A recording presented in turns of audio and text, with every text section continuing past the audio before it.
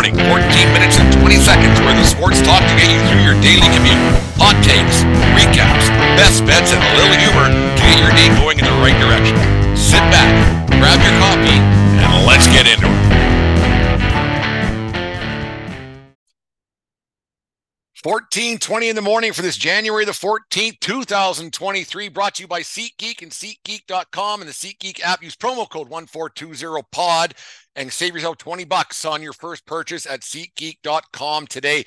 Big week here at 1420 World Headquarters. We had a lot going on. We had Bobby Stewart joining me for the Flailing Tender podcast on Monday. It was. Haven't talked to Bobby in over 20 years, so it was great catching up with him. Had Blaze LeVay on the Hey Blue podcast, the Umpire podcast earlier on this week as well on Wednesday. I think it was. They all kind of just blend together. Had a great talk about some Baseball Canada stuff, some Baseball Canada days when he was a player in a world championship. Dave and I got up to our regular shenanigans as we always do a couple times a week. Had a lot of laughs on Thursday's episode, which got out Friday morning. Had a lot of laughs on that one. Our usual Monday show is not usually as good, but it was actually a good show this time around. Plus our 14:20 in the morning every day, getting those out there for you guys and making us a part of your morning. We put a few clips together for the week that was at 1420 World Headquarters here. So give it a listen. Make sure you subscribe to our YouTube channel. Get that out there to the masses as well. Let people know about our show. We love putting it out there for you guys. Support our sponsors, SeatGeek, Manscaped, Plate Crate, Collectible Exchange, Bodog, Vans Edge, Lids, whatever else we got out there. We got a whole bunch of sponsors. You guys know all about the drill. Tell people about our show. Let's spread it to the mass. Let's see where this 1420 thing can go. It's been a lot of fun getting these things out to you guys. Just make sure you guys keep listening, and we'll keep putting them out there for you guys. Anyways, here's some best of clips for the week, and thank you very much for supporting the show, and we'll talk to you guys again on Monday morning. Today I'm joined by graduate Bethel Murray College, Notre Dame in 1992. NCAA champion with the Maine Black Bears in 1999, professional hockey player with stops in the American League, International League, East Coast League, West Coast League, United Hockey League. I don't think I left anything out. But most importantly, the guy who single-handedly pushed my goals against average to heights that I never thought were possible when I played in the AJHL. Friend of mine, co-graduate Notre Dame from 92, the pride of Fort McMurray, Alberta, number 9, Bobby Stewart. How's that for an intro, Bobby? Buddy, I never thought you'd be that nice to me. That's amazing. I wish you were half that nice to me when we played against each other in the AJ. I was nice to you. Rads, they tell you that you bug the ones you love, right? So I just would focus that much harder when you came into Fort Mac, right? Yeah, you guys had some power teams on that. You were lighting me up on a nightly basis. Old Red Light Redlinsky lighting my the back of my neck, had a sunburn on it. There's no doubt about that. Playing at the old barn in McMurray. I think you guys had better teams than you showed. I just think you had a lot of weird coach dynamics behind the few years you guys were there. There were some different things. Bobby, how you been the last 27 years since we saw each other last? Buddy, it's been good. It's been good. You know, I'm family life now and taking kids to the rink, and you know, I had my daughter out at 8:30 this morning, and Terry Ruskowski was out there running and coaching her. So like, there's a name. Yeah, the world comes full circle sometimes. So yeah, it's been good, right? I think like all of us, every year is a new year and a new challenge. And Kingsbury, I would have fired him a while ago, but it shows you a firing like Kingsbury. Well, both these, let's deal with them both. A firing like Kingsbury shows you how short-sighted management ownership, I don't know who the fuck, because Arizona fired their GM as well today. Yeah. Those Kingsbury and the GM decided to let a 2-bit quarterback hold them hostage and sign him to $200 million, whatever, guaranteed. And then less than 1 year ago, like 8 months ago, and now those two are fired. So you're telling me that these guys made bad decisions, and now you're hooked. You got the boat anchor that is Kyler Murray. Well, what's even more interesting about that one, Dave, is that Kyler Murray's now ownership is 100% behind him, because it was reported later on this afternoon, early evening tonight, that Kyler Murray is going to be assisting with the hiring process of the next coach of the Arizona Cardinals, which is odd to me considering it's World of Warcraft season for him. So I don't know how he's going to have time to do it. Well, maybe he can zoom in while they're playing. And, which blows me away because Kingsbury was his guy, and Kingsbury is the one that went to bat for him. To trade release Drew Rosen, or I think that was his name. Yeah, that sounds about right. Yeah, something like that. Who's out of the league, so obviously they fucked that pickup. And then Kingsbury wants Kyler Murray, and then he wants to re-sign Kyler Murray to this big money, and now he's gone. So, I'm glad I'm not a Cardinal fan. Put it that way. I actually don't know anybody who is. The Mets, listen to this one. Mark my words. Here's what I think is going to happen with the Mets. Because Colin wants to win and wants to win soon. He said within 5 years, he'll own that team. But here's what I think is going to happen with the Mets. Write this down, go to Bodog or Bet US and put down money. Here's what I think is going to happen with the Mets. The second that the Anaheim Angels, the Los Angeles Angels of Anaheim, or whatever they're called this week, the second that they are not a contender, which is pretty much right about now, the second that deal is done and they're not making the playoffs once again, and Mike Trout goes on the IL once again, and Ohtani's having another great year once again because he's the most valuable player, outstanding player, whatever you want to call it, year in, year out. The second the Twins are out on, or I'm starting to mumble here. The second the Angels are out of a playoff contention, Ohtani's going to the Mets because they won't be afraid to get a trade and sign deal done and give him $50 million a year because that's what he's going to command. They won't be afraid to do that. So the second that deal is, the second they're out of playoff contention, Ohtani's going to the Mets. Then the second next season is over, Manny Machado opts out of his contract with the San Diego Padres and their glorious brown pinstripe uniforms, and he also signs with the Mets. They're going to do it on the same kind of a day that they'll make the big signing deal. They're going to give Machado about $40 million. Then they're going to give Ohtani $50 million. They're going to have one day where they're going to give $90 million per year to two guys. Mark my words, that's what's going to happen with the Mets. And in 2024, the New York Metropolitans are going to win the World Series. Mark it down on your calendar right now. Go to both. So we had been down, like we got off to a terrible start, and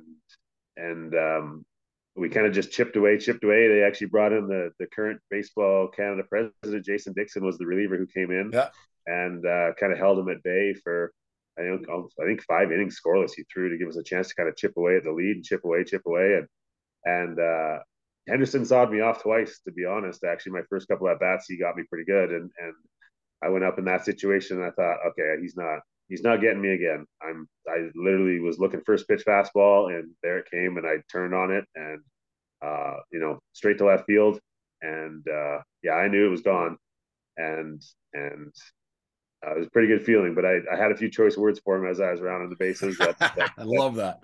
That coach let me hear about afterwards, but I definitely there was definitely some excitement, and I probably did not run the bases like I had in any other home run. It was certainly more spring in my step than normal. You look at a kid like Connor Bedard, who's still with the Regina Pats, the kid who had the great World Junior for Team Canada, and like we heard a story ad nauseum the last couple of weeks at the World Junior, but he went back to his junior team in Regina for what? Regina's not winning a championship this year, and I'm playing devil's advocate here. I know why he went back, because he loves to play the game, but realistically, what's he going back for? They're not going to win anything. He's already he's already going to be the number one pick overall in this year's NHL entry draft. He has nothing to play for, nothing. He's other than maybe padding some stats, and that's it. If he got hurt now, that he's the only kid that I could actually see not playing right now, because he's the only one with actually something to lose. If he went out and got hurt with some goon took him out in Lethbridge when they're here in a couple of weeks, or in Medicine Hat or wherever, he's a kid that has something to actually lose. So that is one that I would understand. Okay, don't play, but he's out there every night. Owners across the Western Hockey League are making money. They're selling out their buildings where they normally wouldn't sell out. So I get it why he's playing, but he's actually one that I would say, okay, don't play. I totally understand it. You see it in college football all the time, where if a kid declares the NFL draft and he sits out some meaningless bowl game, I get it. I totally get it. I may not like it was my team, but I totally get it why these kids aren't playing. But professional athletes who have the money, they have their contracts and the like, and people are paying good money to go and watch you play. You have an obligation to the fan bases to go and play on a nightly basis. And these owners and coaches have an obligation to get you out onto the field or onto the ice or whatever it may be to make sure that you're playing. And don't do it to save your job or anything else. It's the entertainment business, and they're supposed to be out there and winning. And they're supposed, and fans go to games, as we heard on this Scoreboard Addict podcast, that fans go to games to see their team win. They don't go to see their team lose. So these guys need to be out on the field on a nightly basis, making sure that they give their team a chance to win or lose. Now they're playing at Arizona State University. It just seems like the kind of a mess that a kid of Bedard's stature, I could just flex his muscle and say, trade the pick because I ain't going. And I have we're happy with the NCAA, and they're figuring out with this name, image, likeness thing, the NIL deals. And I don't understand why a player can't do that. Like all Connor Bedard has to offer is his skill set. And if he doesn't want to work, and we say that, like, if you don't want to work here, quit. Okay. How about I don't start? No, I'll play for somebody else, not you. Well, blah, blah, blah. Okay, fuck, don't worry about it. I'll sign a Tim Hortons deal. I'll sign a Nike deal. I'm going to sign shit, and I'm going to be fine. It's not the good old days where, I'm going to have to go and work and shovel shit for the farmer down the street. These kids have options. He's going to make $1 million a year before he even looks at it. Well, he's already signed. Like, I seen him on a commercial with Connor McDavid. I think it was for BioSteel, one of those drink thing, something that me and you will never ever indulge in. But maybe a hangover cure. So it wasn't a hangover cure. That's what we would use it for, but I don't think that he would. He didn't look like he's got down or gotten into her a little bit just by he looks like. Well, he's only 17. 17 years old, so he's not allowed. That's junior hockey, so whatever. But these guys can make some money on the side. And the thing is, with the National Hockey League, is that they have the rookie deals are for, I think it's $875 for the first 3 years. And so for the first 3 years, he would be stuck at $875. Yes, he would have some deals in Arizona, but not the deals he would get, say, in a place like Chicago, who's having a tank for Bedard kind of a season, where the billboards would be there, the extra marketing abilities that he would have, and then playing in front of 20,000 people compared to playing in front of 5. There's just more money. It's just simple math. And you think that the NHL would do something about this and not have a franchise that is just so inept that nobody wants to. Last one, guy rumored to become the next head coach of the Vancouver Canucks. They haven't even fired Bruce Boudreau yet, but there's already rumors that Rick Tocchet is going to be the next head coach of the Canucks. Or once again, Vancouver's going to Vancouver. Vancouver's going to Vancouver's the hockey thing of Cleveland's going to Cleveland. Is it not? Not to Cleveland's desperation. Vancouver is looking to jar a little bit more than Cleveland, but I agree with you. They're gonna try and cheer. They're trying to fuck things up no matter what. And they'll tell you why they're awesome. But yeah, you're right. Okay, so Vancouver. So the rumored to be next head coach, Rick Tocchet, longtime NHLer, tough guy. I remember him with the Flyers back in the day. So who is better, Rick Tocchet or never gonna give you up, Rick Astley? Rick Tocchet. I didn't care if you said Richard III. I didn't care whatever Rick you were gonna say. Rick Tocchet. Solid player. And I'm gonna tell you what. Okay. Because when I was young, I like reasons. When I was when he was active with Philly, I was in a hockey pool, and like these are the days when you had to do it by hand and all that kind of shit. Yeah. So some poor asshole had to do it all by hand. It was a labor of love, and penalty minutes was a stat as well, and so Tocchet was perfect. Scored goals, got a lot of assists, and he didn't mind mixing it up. And got penalties. Penalties were like a half a point. You get half a point for every penalty, or a quarter point, wherever it was back in the day. Yeah. Correct. And then like I was in the running. It was like me and another guy were within like 5 points of each other. And in January or February, I don't remember, Tocchet got a 12-game suspension for eye gouging in a fight. and then I lost the season by 3 points. So if he would have played 4 games out of those 12, he would have got 7. Correct. He would have got 2 fights, 18 minutes and penalties, and 3. Yeah, you would have won.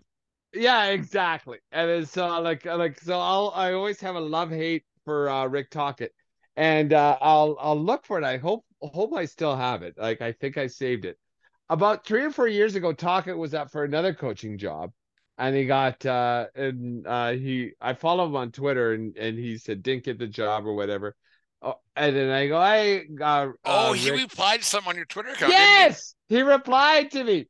And I remember that because when he goes, shitty, you didn't get the job. You cost me dough back in the day, and like with that eye gouging thing. And he replied directly to me saying, sorry about that, buddy. And it was something like that. So like on that, so I have a personal connection with Rick Tocchet. Sorry, Rick Astley, I will give you up. This one's all Rick Tocchet, and it's going to be tough to find a better Rick. I wish that song.